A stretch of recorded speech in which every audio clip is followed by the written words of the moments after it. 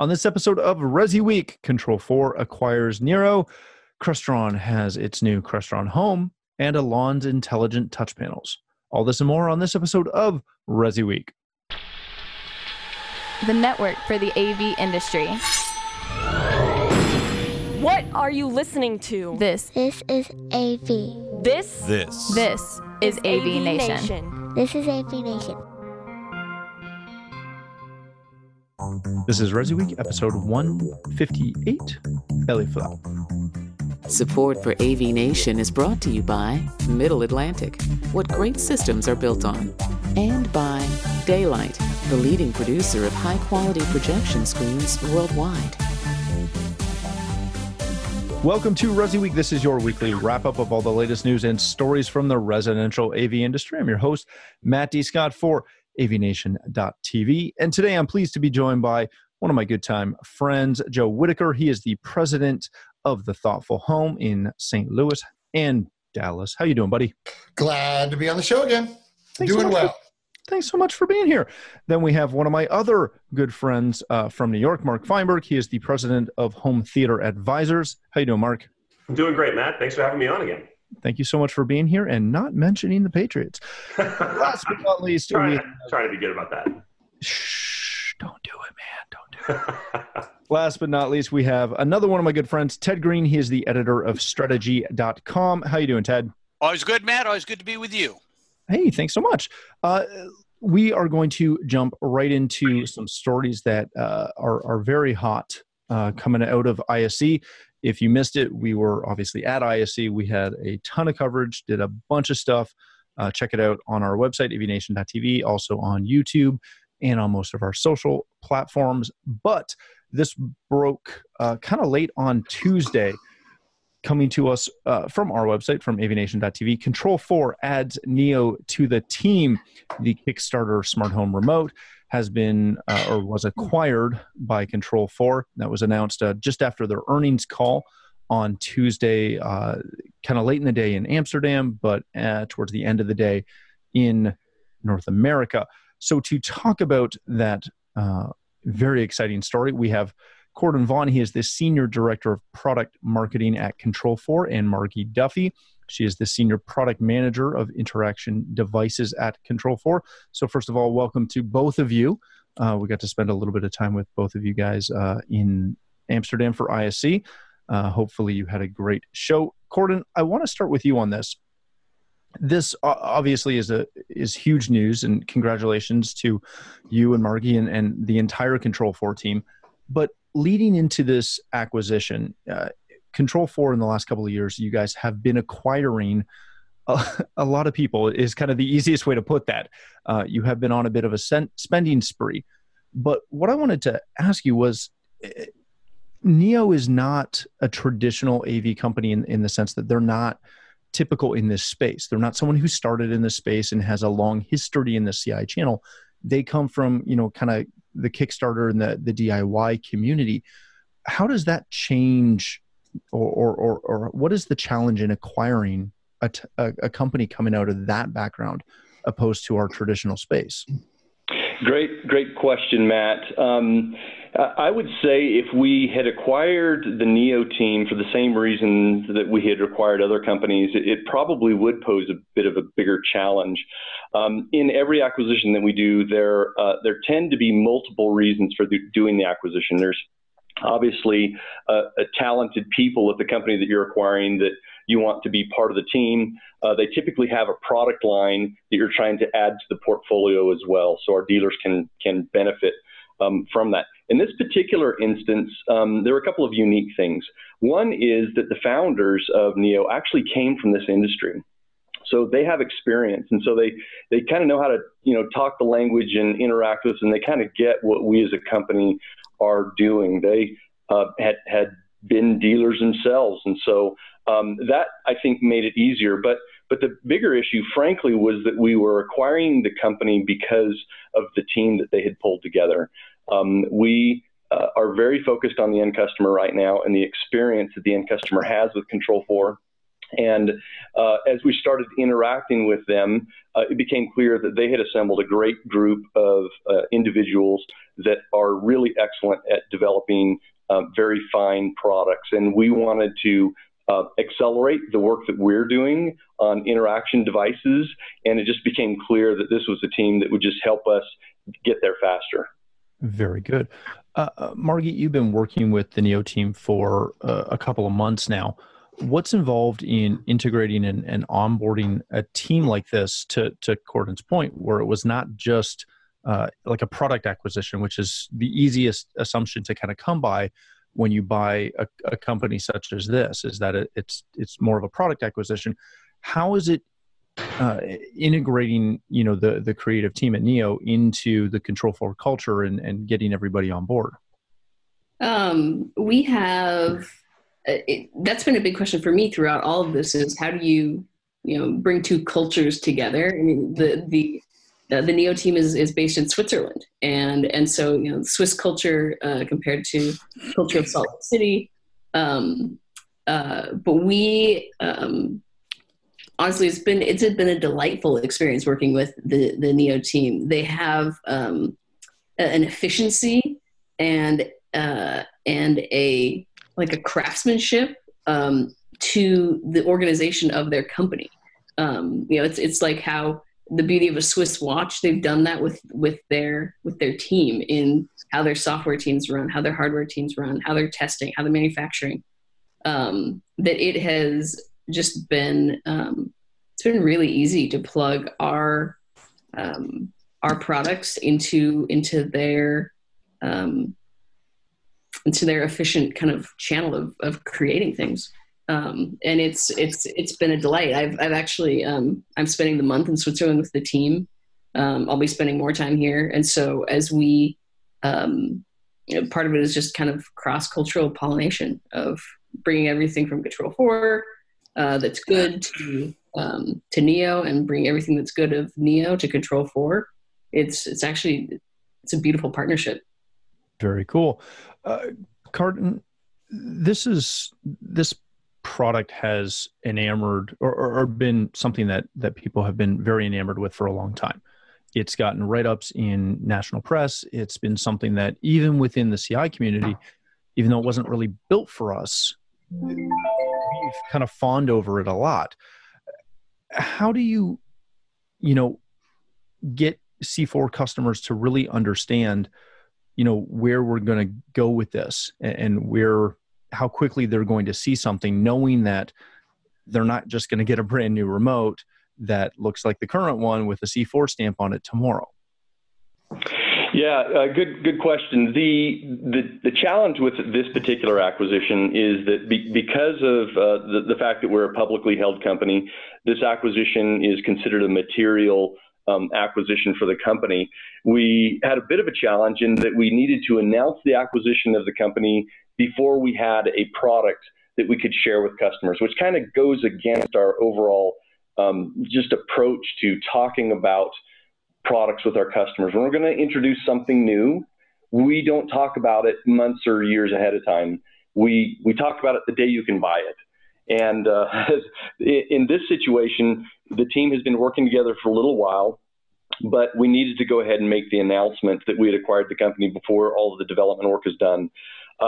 We're not going to say at this point when the new product will be available, but the team is working together, and I think working together very well in delivering something that our customers are going to love, and we'll get it out there as quickly as we can. That's probably as much as I can really say. We expect that there'll be more news later this year about that, and stay tuned. Until then, know that we have a great larger team working on great interaction devices, and obviously our current product line is available and selling extremely well. We hope people will try it. So you're not going to announce something new right now? I'm not. It's worth a shot. That's a good answer. Nice try, Matt. Yeah, got to try somewhere. Margit, last question for you. Because of your background in UI and UX design, what was the attraction to Neo that makes that product so cool from someone who's really not like obviously you've been in the industry now for a couple of years, but you don't come from this industry. What makes the Nero such a cool device? I would say two things. One is I worked on the first MacBook Pro that was a unibody. There was an aluminum unibody. I remember seeing the first keyboard for it and feeling like a visceral need to kiss it because it was so beautiful. And I feel like, this is the first remote where they took an aluminum unibody and carved it out. It's a beautiful thing. That's one. The other is my background is more in mechanical design, industrial design, and you can do mechanical industrial design.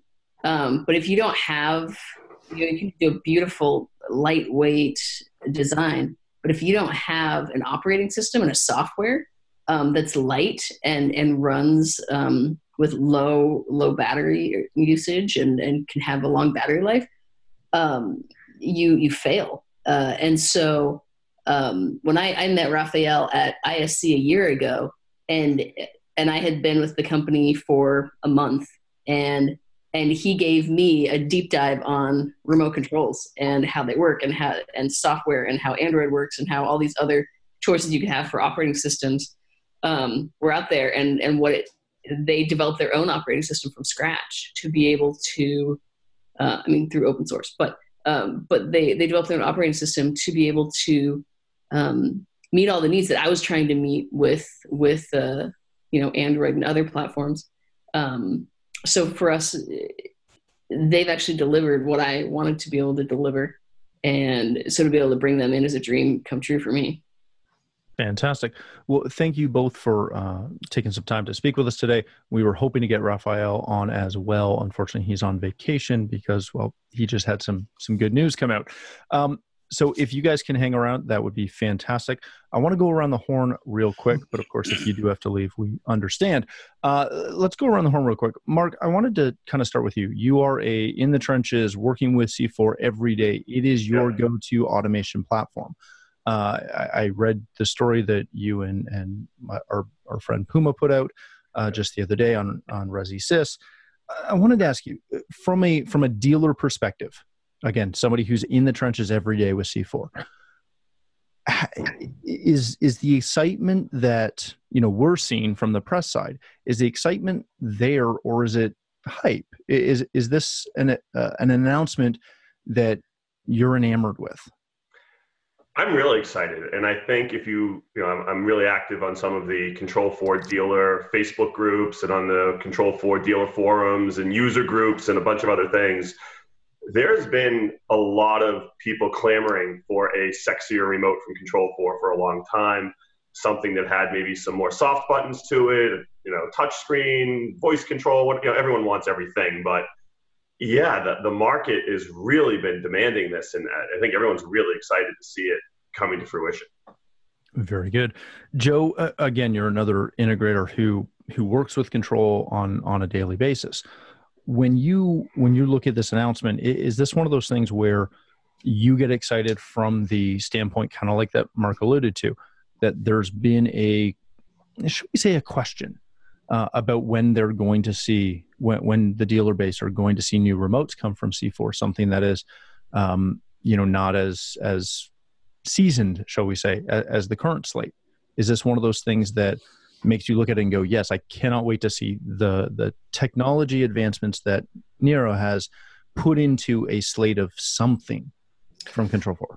So I'll touch on a couple of really quick things. So number one, you talk about excitement and kind of, getting the gears already turning. I want to start off by asking Corden a question. Are you guys going to honor all those pre-orders I did at CEDIA this last year? Because we pre-ordered a lot of these remotes, like a lot. So the short answer how is many did you order? 10. Okay. So that's how the excitement is. I know what the answer is, Corden. I know it's not going to happen. Yeah. But you talk about the excitement. That's how excited we were. I had the whole team, the whole upper team at CEDIA this year, And that was one of the highlights I already had on the list because there was already backdoor talks about them being able to, not being part of Control4, but being able to support it natively within, their platform, which I thought was exciting.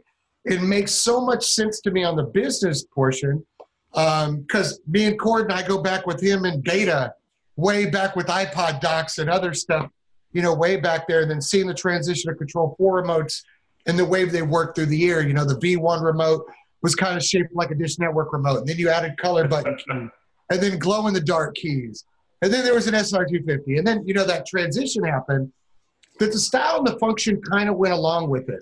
But then when a company comes out with a beautiful remote, buttons really well laid out, has a touchscreen on it, and oh, by the way, it's also built on the same OS platform that Control4 is currently using, there was a lot of bricks that all are building up this house. And then to go to think that Mr. Kendall just comes on the team, who happens to have eyes on both of those sectors, from a business aspect, it makes so much sense to make it exciting for me, who already was in love with the remote before Control4 made the acquisition, who already wanted a new remote. And I mean, it's just, it's like, things don't fall in well together like that too often. With Control4, it's happened a lot though. Package, Triad, all the things that I've already used and loved, all under one house. I am extremely excited about this remote. Very good. Ted, I've left arguably probably the simplest question for you.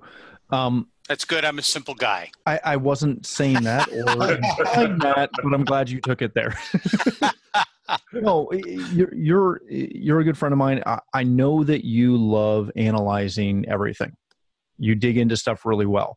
So my question for you is, how long until we see something? From this partnership, you mean? Yeah. Oh, gosh. I mean, what's your guess? People would be better at that than me. I mean, I can tell you that in general. I know, but they're not going to answer it, which is why I'm asking you. I mean, I don't know how long they've been talking, but in general terms, if you start a project from today, it's, 12 to 18 months before anything comes of that, but they didn't start today. So I'm sure we'll be seeing something much sooner than that from this partnership.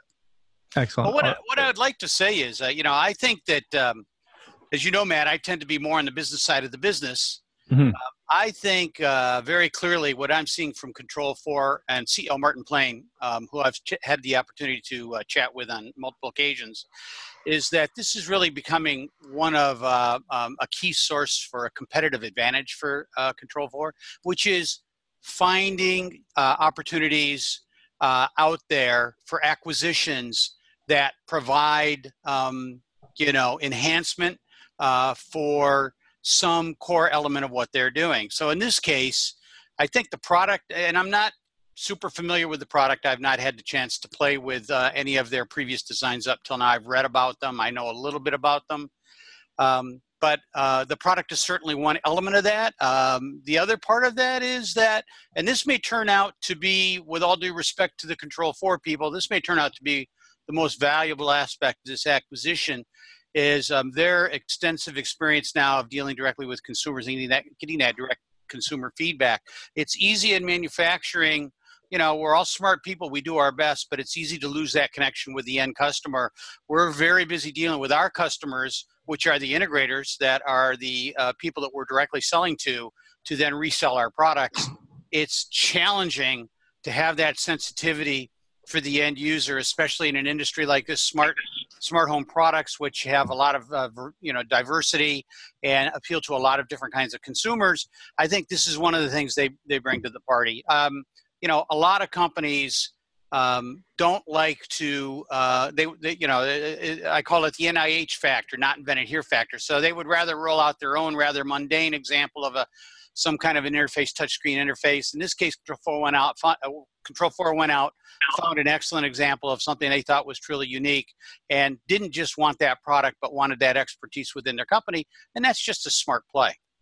Very good. Hey, Matt, can I add one thing? Just listening to Ted and everyone real quick, there's that, I always call it the opportunity of failure. So you've seen, Savant's original touchscreen remote with the iPad in it. Then you saw their second revision of the remote. Then you saw a couple from Crestron, and you saw everybody wanted that, but there were a lot of failures for all those companies along the way. Control4 so jumped into that portion of watching the failure of others and then being able to build up that success with something extremely functional and sexy at the same time, because they know everybody wants that. They see everybody else failed. So, I mean, that's one of those big business things is let's hop out with something that really is good. Yeah, Control4. I'm sorry, go ahead. Yeah, I was going to say, Control4 can take the rock-solid reliability we see in the SR260 and bring that to the Neo remote. I mean, listen, Corden and Margie, I'm happy to be a beta tester if you need extra. Oh, Corden, by the way, sign me up. It's been a while. But I had it. Let me just make a point about that. The Neo team, they've sold about 15,000 remotes. They've never had one return for a cracked screen. So wow, that's insane. Yeah, it's that well designed. So let me ask one last question, then I'll let you guys go. Then, since you brought up the 15,000 units in the field and never having a cracked screen returned, how long or how is Control4 going to support existing people? Is that something you can speak to? Corden, do you want to take that one? Yeah, you bet. Yeah, we in fact, Neo is now communicated to their customer base to let them know that they offer warranty on the product. The plan is to continue to support that product and warranty it for the remainder of their warranty period. They have just released or about to release a software update.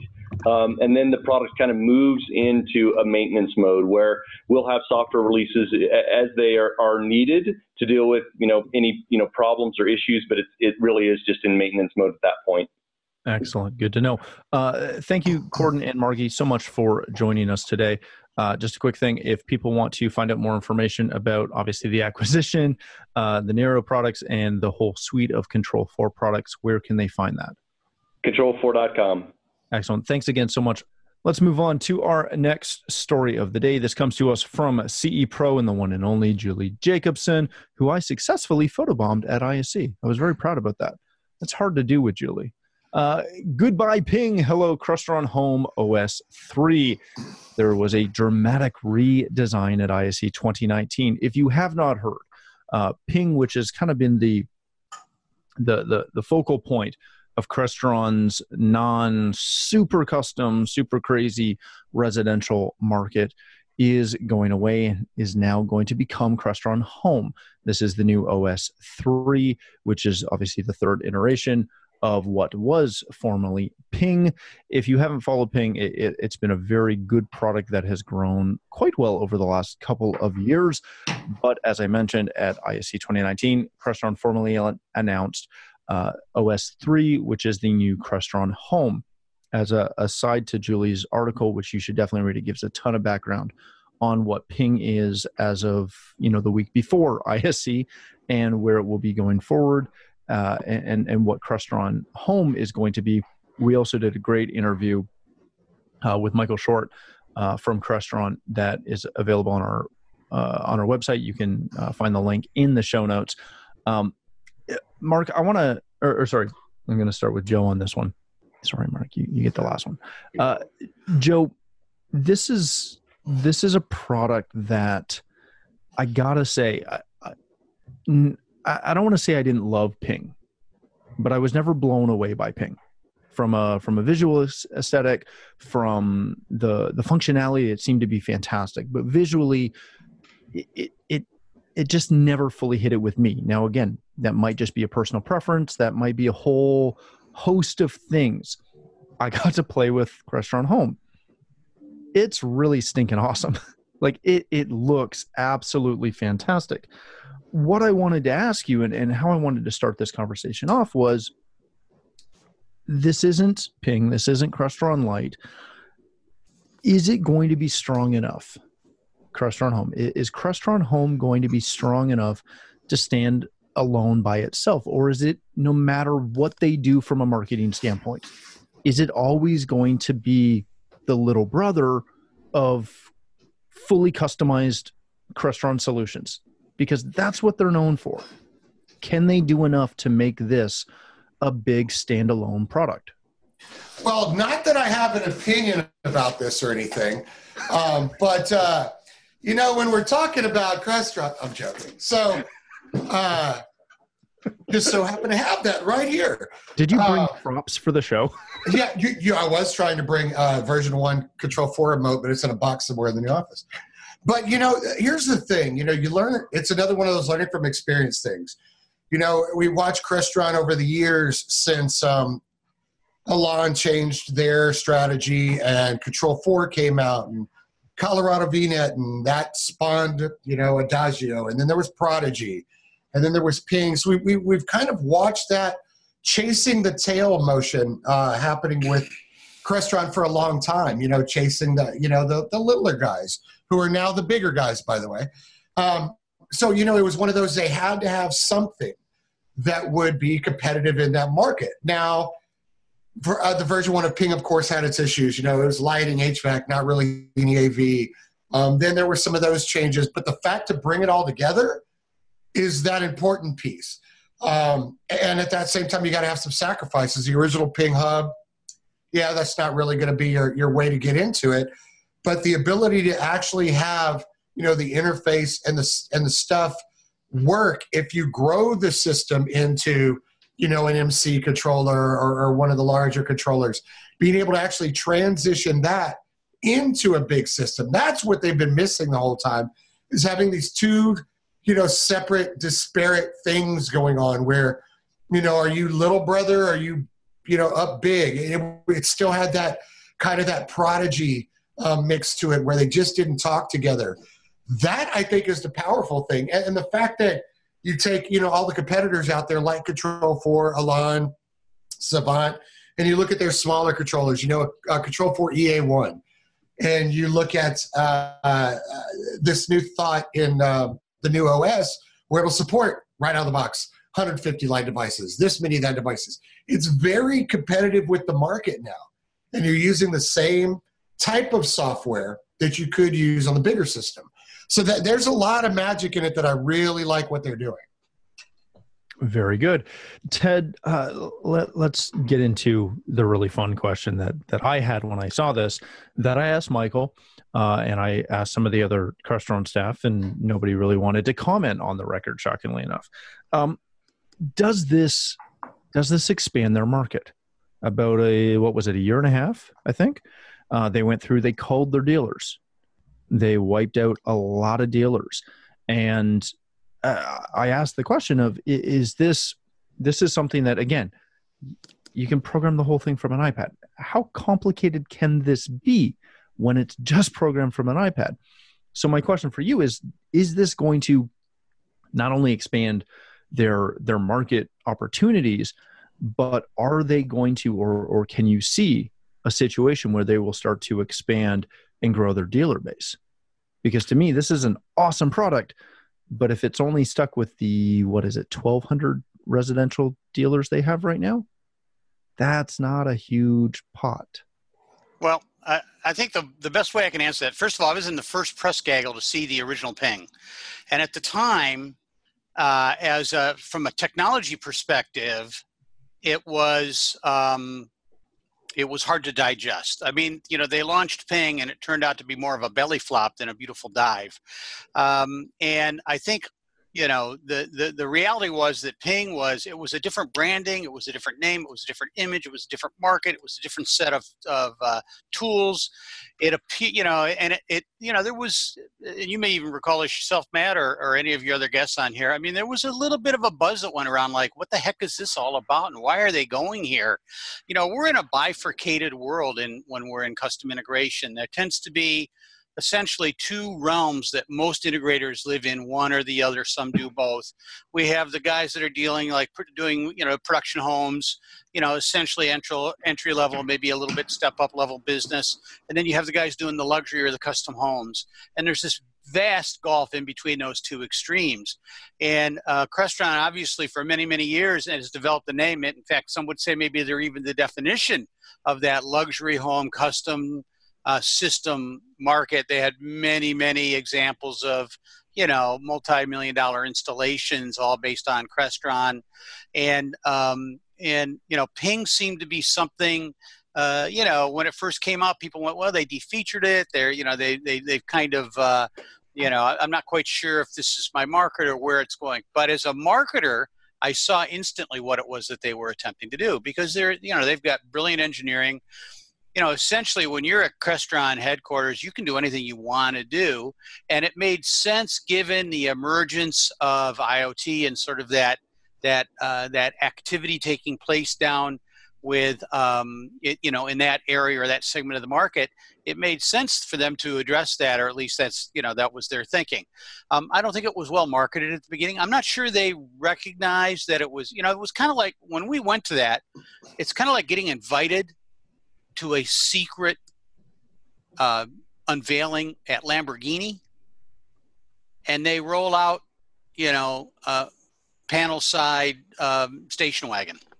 I mean, it just, your head was, this is Crestron, and then they roll out Ping, and so, as a marketer, I understood what it was they were attempting to do. And that first iteration, it had a lot of shortcommes, and, it was new for them, and they were learning as well. But Ping got better with every new iteration of it. And what I think this does, this is my long answer to your short question, is that by going to this, the Crestron branding, Crestron residential branding, I think what they're doing now is they're creating that glide path between, easy level 1 tech installation for major systems, but fully integratable into a more sophisticated solution. I think now this is going to make sense for more and more of the Crestron integrators. And, once again, you got to know your customer, you got to know your market, and it doesn't necessarily mean this is right for your market. But now there's a glide slope, whereas it was this or that. So I think it makes a lot of sense what they're doing. Now, I need to learn more about it, and, it's just been announced. So, I'm interested to see where they go with it. The original Ping, and Joe, you can correct me if I'm wrong, but if I'm not mistaken, the original Ping was introduced before John Clancy got involved on the residential side for Crestron. Yeah, correct. And, so John's done a good job. John, of course, by virtue of his integrator background, he's done a really good job of helping, increase the company's sensitivity to integrator issues. And I think that's a very big value. And, I think they've made a lot of right decisions when they, again, one last point, anybody who knows Crestron knows that the vast majority of their business comes from their commercial side. Residential was much smaller, and so it was kind of the redheaded stepchild for quite a while. They had it, a lot of the technologies transition and work well in both markets, but they weren't really going after it. Well, since John's gotten there, I feel as though they've put a lot more energy in going after building the residential side. I think they see opportunity in the residential side. I think they correctly see opportunity on the residential side for them to expand their share of that market. And so I see this as just another step on that path. Very good. Mark, speaking of integrator issues, no, I'm just kidding. You mean integrators with issues or something? Yeah, well, we both know a lot of those. Heck, I'm probably one of those. When you look at this product, and your friend Todd, he plays a lot in this space. He's a big Ping user.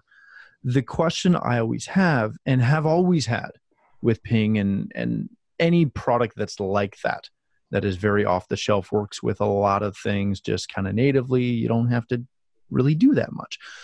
The question I have is, will Crestron Home get true recognition? It can probably, if I can make a very general assumption, it can probably fit 90% of the projects that Crestron residential integrators are doing. They may just want to go up to, full Series 3 just because they can and because they want to do some really cool stuff. But I would argue that probably 90% of the projects can be done very effectively with Crestron Home. Right. Will this get the recognition by those integrators, or will it only fit the integrators that are very heavily invested in Ping right now? Right. And, I am not uber familiar with how Home works. I mean, I've gotten some insight from Todd a little bit, but I haven't gotten hands-on with it. I installed Ping in my home when it first came out. What was that, 2015, 2014 CD? I can't even remember. I think. Yeah. And I got it right away, and I put it in, and I got the shades and the lights, and, and I then had a CP3 in, and Todd had a program for me to do all the AV. And what I found with Ping was it was kind of Windows 95, right? You could do all these like fun things. It was a skin on top, but if you want to do anything deeper, you had to dig into DOS. DOS being simple, right? So I don't know what Home OS is. Is Home OS Windows 96? I mean, or is it really a Mac and you can, it does everything. It do all the conditionals. I know it does all the AV now and all the lighting. It does all the subsystems. But if you want to get into the programming underneath of it and the conditionals and the time of day and the if this happens, do that. If it can do all of that, you're right, Matt. It's going to cover. To me, it's big competition then for the Control4s, the URC Total Controls, Alans of the world. I think it's going to be, a big opportunity there if Crestron wants to go that route, which is kind of where their dealer base revolted when they launched Ping. They all revolted about going down market, as they called it.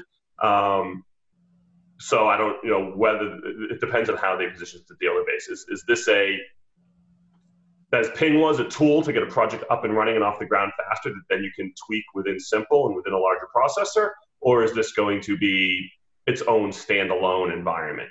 And then how is the dealer base going to accept that? Very good. All right, gentlemen, let's move on to our last story of the day. This comes to us from Residential Systems.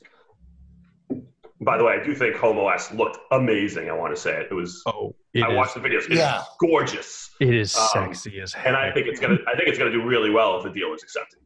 Yeah, it is a incredibly sexy look. Yeah. Again, I'm with you. I'm waiting to see what that back end looks like, what you can actually do with it beyond the initial steps. So Right. We'll have to wait and see on that, or wait for John Clancy to send me a demo. Since everybody's asking for demos and beta testing, I might as well jump in. All right, gentlemen, let's go to our last story of the day. This comes to us from residentialsystems.com. New intelligent touch panels from Elan. Since we're on a massive home automation kick on today's show, we figured we'd kick it off with Elan as well.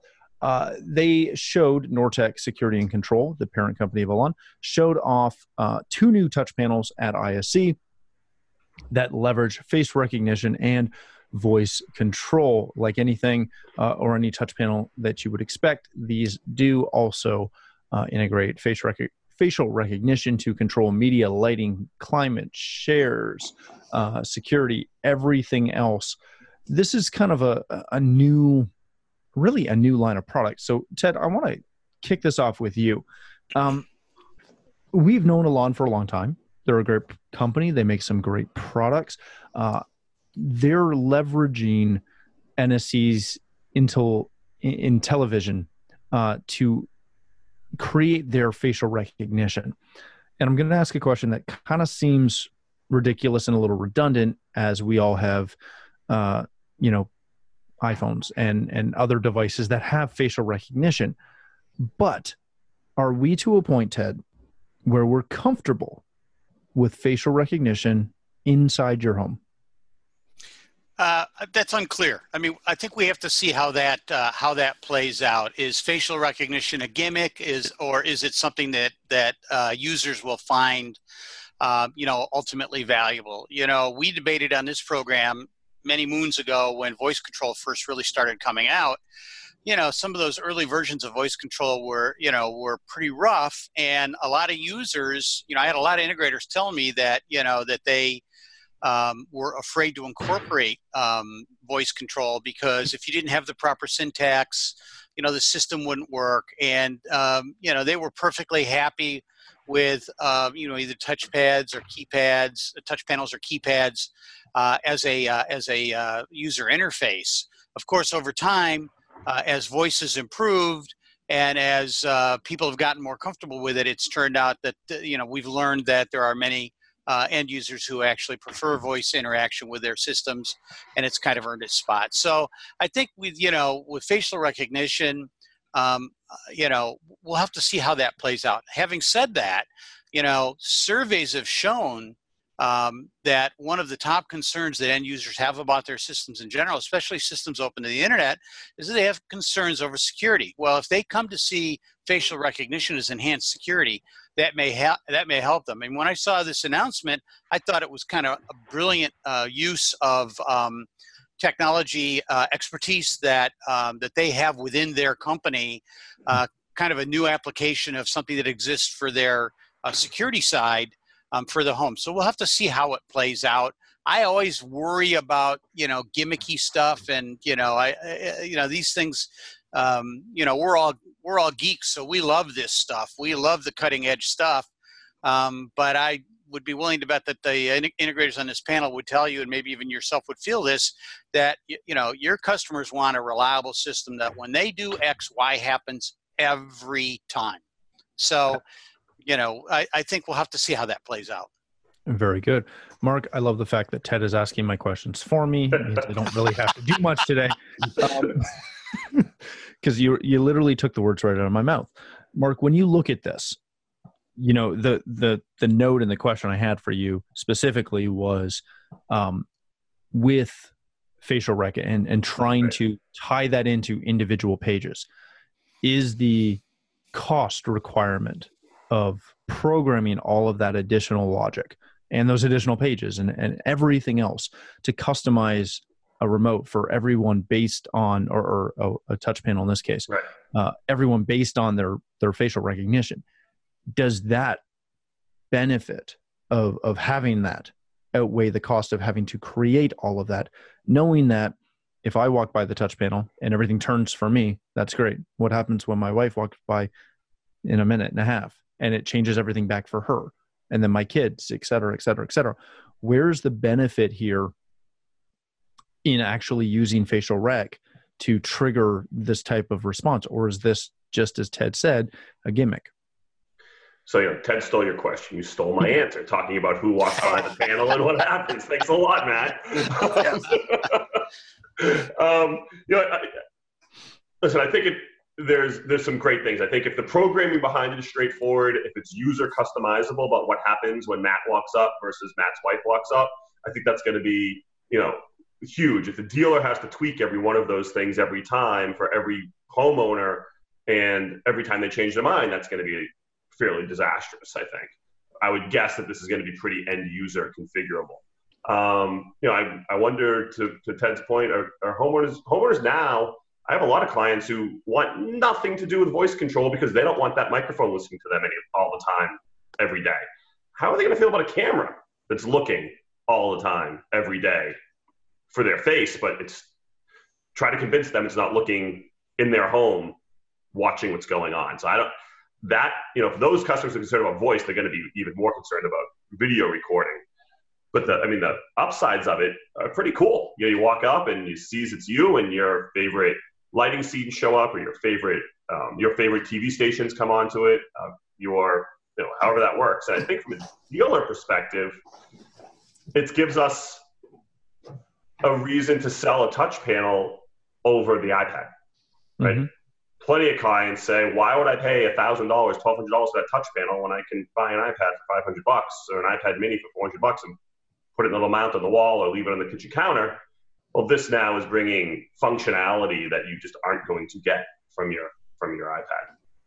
Very good. Joe, let's wrap it up with you. And specifically what I want, or what I'd like you to touch on, because you and I have had this conversation and this debate on and off for 2 or 3 years now. This unit has a dual digital MEMS microphone array to give you voice control over whatever interface you want, without having to put actual dedicated hardware in for that. The benefit to that seems to be the fact that you don't have to put hardware everywhere. My question is, when you're looking at, convincing a client, shall we say, that they need voice control or that they want voice control, and the best way to deploy it, the debate you and I have had over the years is, when is it better to go with a actual hardware-based solution such as this, as far as dedicated hardware, where they're leveraging and tying in through an API, versus using the manufacturer-specific devices that can be swapped out every time they change something, if required? Does that, benefit of using in this case, to use Alexa, to use a dot as mine triggers, to use a dot that can be replaced at any time they do something cool and upgrade stuff, versus a massive touch panel on the wall that you're not going to be able to easily or cost effectively upgrade. Well, I mean, we're already seeing that when it comes with the dot. You know, a lot of things that were built for generation 2. Now we're on to an entirely different one. It's just the list goes on and on and on. Good idea with lots of bad things in it. You know, science has proved that the best place for one of those microphones is probably not a wall. Because if you're, yelling through a doorway, that's an entirely different story. And the other thing is multiple microphone arrays. So anytime you do one of these embedded devices, there's a reason why a Dot and a Google Mini and all of those have these multiple microphone arrays, and that's so that they can, figure and configure for distance. Which one are you closest to? Let's not have misfires all over the house. There's all of these things that worry me about this product. Microphone quality, and that embedded tech. Because we know that embedded tech, look at the Polk Audio soundbar, look at all of these other devices, when it's embedded, number one, they're typically missing a couple of the key features like drop-in or like some of these other features. It's not built in. The other thing is when you do get an upgrade and there are new features, guess what? There's a very strong chance that that device is not going to support the new features that are included. And it kind of goes, I feel the same way about the camera. Why? You tell me you have a camera in here, we're going to do facial recognition, but what is your end game? Is it going to see 3 of us in a room and be able to decide what the right thing to do when 3 people that are logged in or their face has been stored? Is it going to, when I walk up to the touch screen, immediately give me my favorite things to push? Will it set the room to a preset favorite of mine? What is it actually going to do? Great. You know what facial recognition does on my iPhone, right? It unlocks it. That's all it does. If that's what you put it in the touchscreen for, guess what? I don't care because I have guests that come over and cleaning people that come over, and I'm not storing their face in my system. So, yeah, it's great you put that in there, but same thing with the way they're doing with voice. Give me the why. Put all the bells you want in the devices, but unless you tell me how my programmers are going to be able to use it and how my guys in the field are going to be able to use it and how my clients are going to be able to use it, I don't care. I don't care anymore. Everybody's got these same bells and whistles. Wow me with the why and wow me with the how and wow me with the what is it going to do. I worry when I see embedded things like this, embedded in devices that are not the actual manufacturer that came up with it. That's kind of my thing on that. Do I think it could be cool? Well, of course I think it could be cool, but I need to know more. Yeah, I agree. I mean, listen, we all thought Echo was I'm not going to say her name because my whole house responds to me, but we thought the Echo was was a gimmick when it came out. So who knows? The facial recognition could blow us away. But I mean, Joe, I totally agree with you. I have a lot of clients we're doing Sonos for, and they get the Sonos One, and they get the Beam, and it has the voice recognition. And then they're confused about why they can't use that to drop into the Dot in their kids' room. And I'm sitting there. It burns 20 minutes explaining to them that it's not made by Amazon. And I don't know how many times I have to say it to them. Only Amazon manufactured hardware. But Mark, Alexa's in this. You told me. And yeah, it's in it, but it's not. They didn't build it. It's a huge conversation every time. So to have to deal with that with another device, it's now not a $400 soundbar that went on the wall or a $200 Sonos One, but a God knows how expensive touch panel. I'm guessing at least $1,000. I didn't see a price point in the article. I don't think. It just opens up more cans of worms. I don't sell and integrate a whole lot of voice control. I still struggle with it. I still find that there's the syntax is still complicated. It still doesn't hear me. I'm still yelling at her 3 or 4 times for the same thing, and eventually pick up the remote and walk up to the touch panel anyways to make what I want to have happen. So yeah, I mean, I think it could be very cool if it turns on the room the way you want it. But then what happens, to Matt's point, I walk by, it turns on the room for me, and 2 minutes later my wife walks by because I'm now sitting on the couch and it turns on the room for her. And you get a little, it gets a little HAL 2000 is controlling my house there. I think we have to see how it all plays out because, you know, I really agree with Joe. I mean, if it's nothing more than just a way to unlock your system, then there's not really a lot of point to that. And I don't know that we need it. And the other thing is, I think we have to start asking ourselves, how many different ways do we need to have to interact with the system, right? So we have keypads, we have touch panels, we have voice. Do we need face? Do we need fingerprint readers? What else do we, how many ways do we have to really, have interfaces into the system? I think somebody has to explain to me what the killer app is for this. So, we'll see. Well, that pretty much does it for today. Thanks again for joining us. Gentlemen, if people want to connect with you, let's start with Joe. Thanks so much for being here, my friend. If people want to connect with you, learn more about The Thoughtful Home, where can they do that? They can always find us at thethoughtfulhome.com or thethoughtfulrestaurant.com. You can find us on Twitter at Thoughtful Home, on Facebook at The Thoughtful Home, and you can always find me with my good friends like Matt at Cedia. Very good. Thanks again for being here. Mark, my good friend, thanks for joining us from NYC. If people want to connect with you, learn more about Home Theater Advisors and everything else that you are into, where can they do that? The best is hometheateradvisors.com, Mark at hometheateradvisors.com, or on Facebook is I'm kind of an old guy, so I do a lot of Facebook still, at HT Advisors. Very good. Thanks again. Ted, as always, pleasure having you here. If people want to connect with you, learn more about strategy.com, where can they do that? Wow, you almost stole my answer. You can get me on social media, facebook.com/Ted Green, TEDGREEN, or on Twitter, same thing. The best place really, though, is, as Matt mentioned, strategy.com, STRATA-GEE.com. That's my home on the internet. Excellent. Thanks again, gentlemen, for joining us. And of course, if you were watching the first segment, if you want to learn more about Control4, control4.com.